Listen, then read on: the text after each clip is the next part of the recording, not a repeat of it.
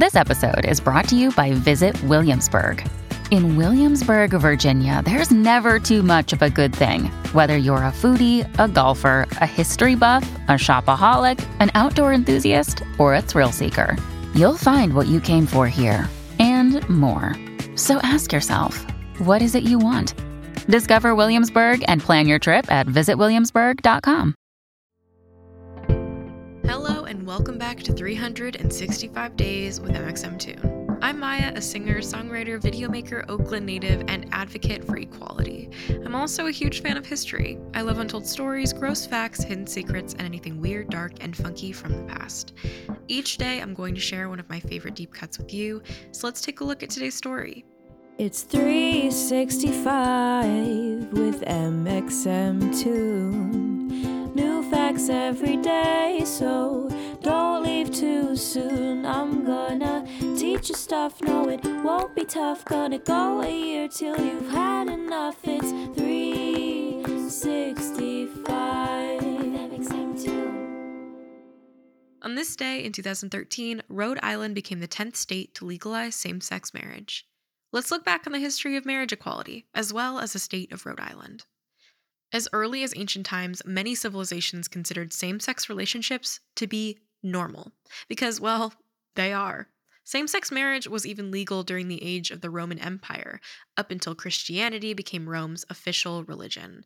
But in the modern era, queer people have had to fight for basic equality. It wasn't until 1989 that Denmark voted to recognize same-sex unions legally.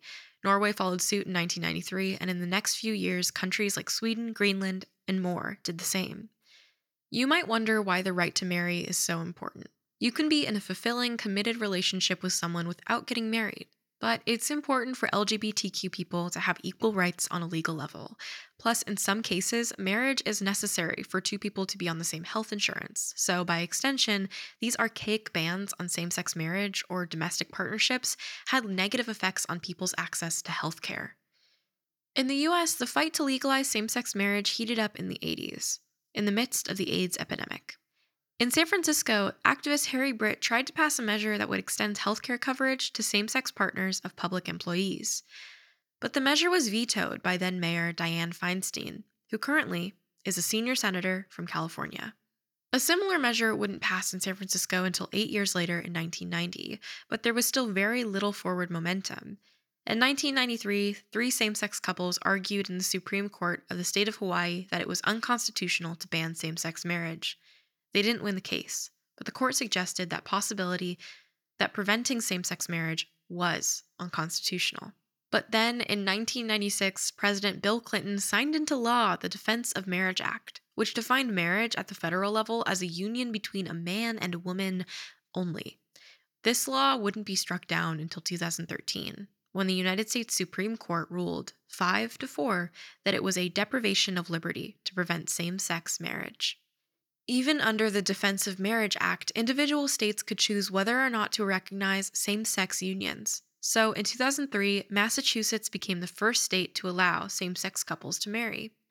The following year, New Mexico would start giving marriage licenses to same-sex couples since their law didn't specify anything about sex or gender. And in San Francisco, the city began defying state laws and married same-sex couples anyways.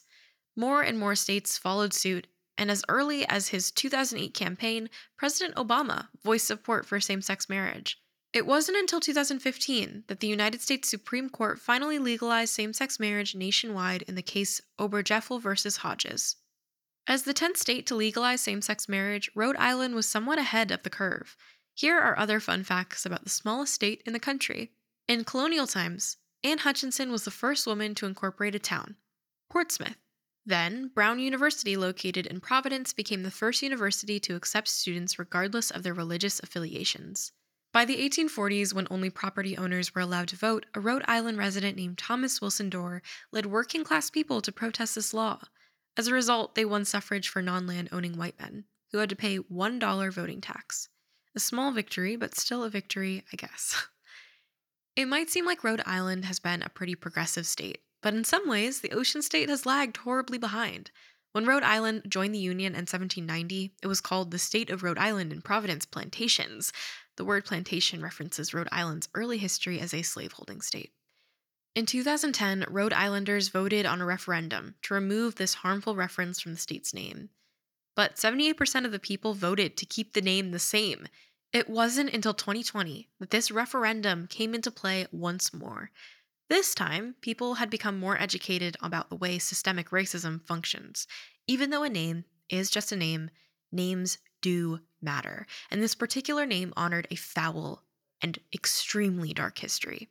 So, in 2020, 53% of voters chose to remove Providence Plantations from the state's name, and now it's simply known as the state of Rhode Island. It's frustrating that it took so long to change Rhode Island's official name, and it's also troubling that the validity of same-sex couples was even up for debate in the US so recently.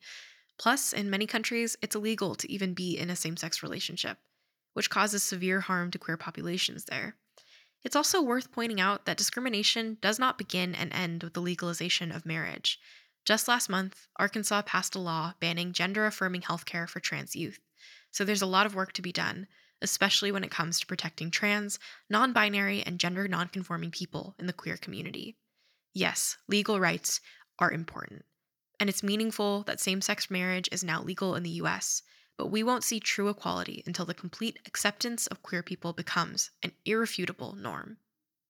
When you need mealtime inspiration, it's worth shopping Kroger, where you'll find over 30,000 mouth-watering choices that excite your inner foodie. And no matter what tasty choice you make, you'll enjoy our everyday low prices, plus extra ways to save, like digital coupons worth over $600 each week. You can also save up to $1 off per gallon at the pump with fuel points. More savings and more inspiring flavors make shopping Kroger worth it every time. Kroger, fresh for everyone. Fuel restrictions apply.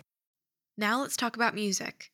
Today, in 2003, the Chicks, formerly known as the Dixie Chicks, appeared naked on the front cover of Entertainment Weekly. Phrases like traitors, hero, boycott, Saddam's angels, and proud Americans were printed across their bodies, referencing the fallout after singer Natalie Maines spoke out against then-President George W. Bush. At a concert in March, Maines said that she was ashamed that the president was from Texas.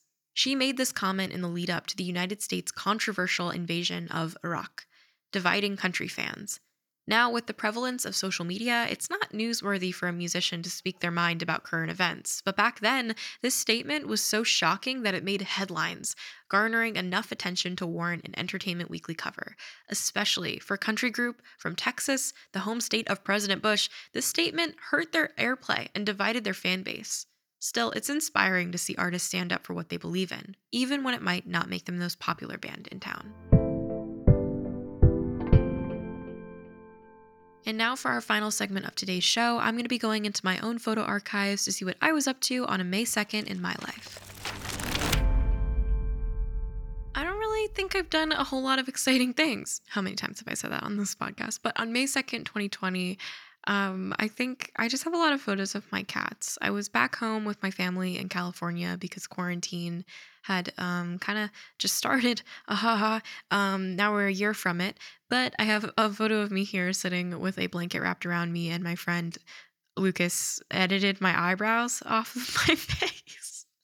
So I took it upon myself to draw an arrow on my head so I would look like Aang from Avatar: Last Airbender. Anyways, that's my memory for May 2nd. So dumb.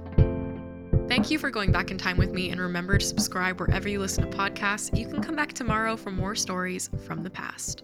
It's 365 with MXM2. New facts every day, so don't leave too soon. I'm gonna teach you stuff, no it won't be tough. Gonna go a year till you've had enough. It's 365.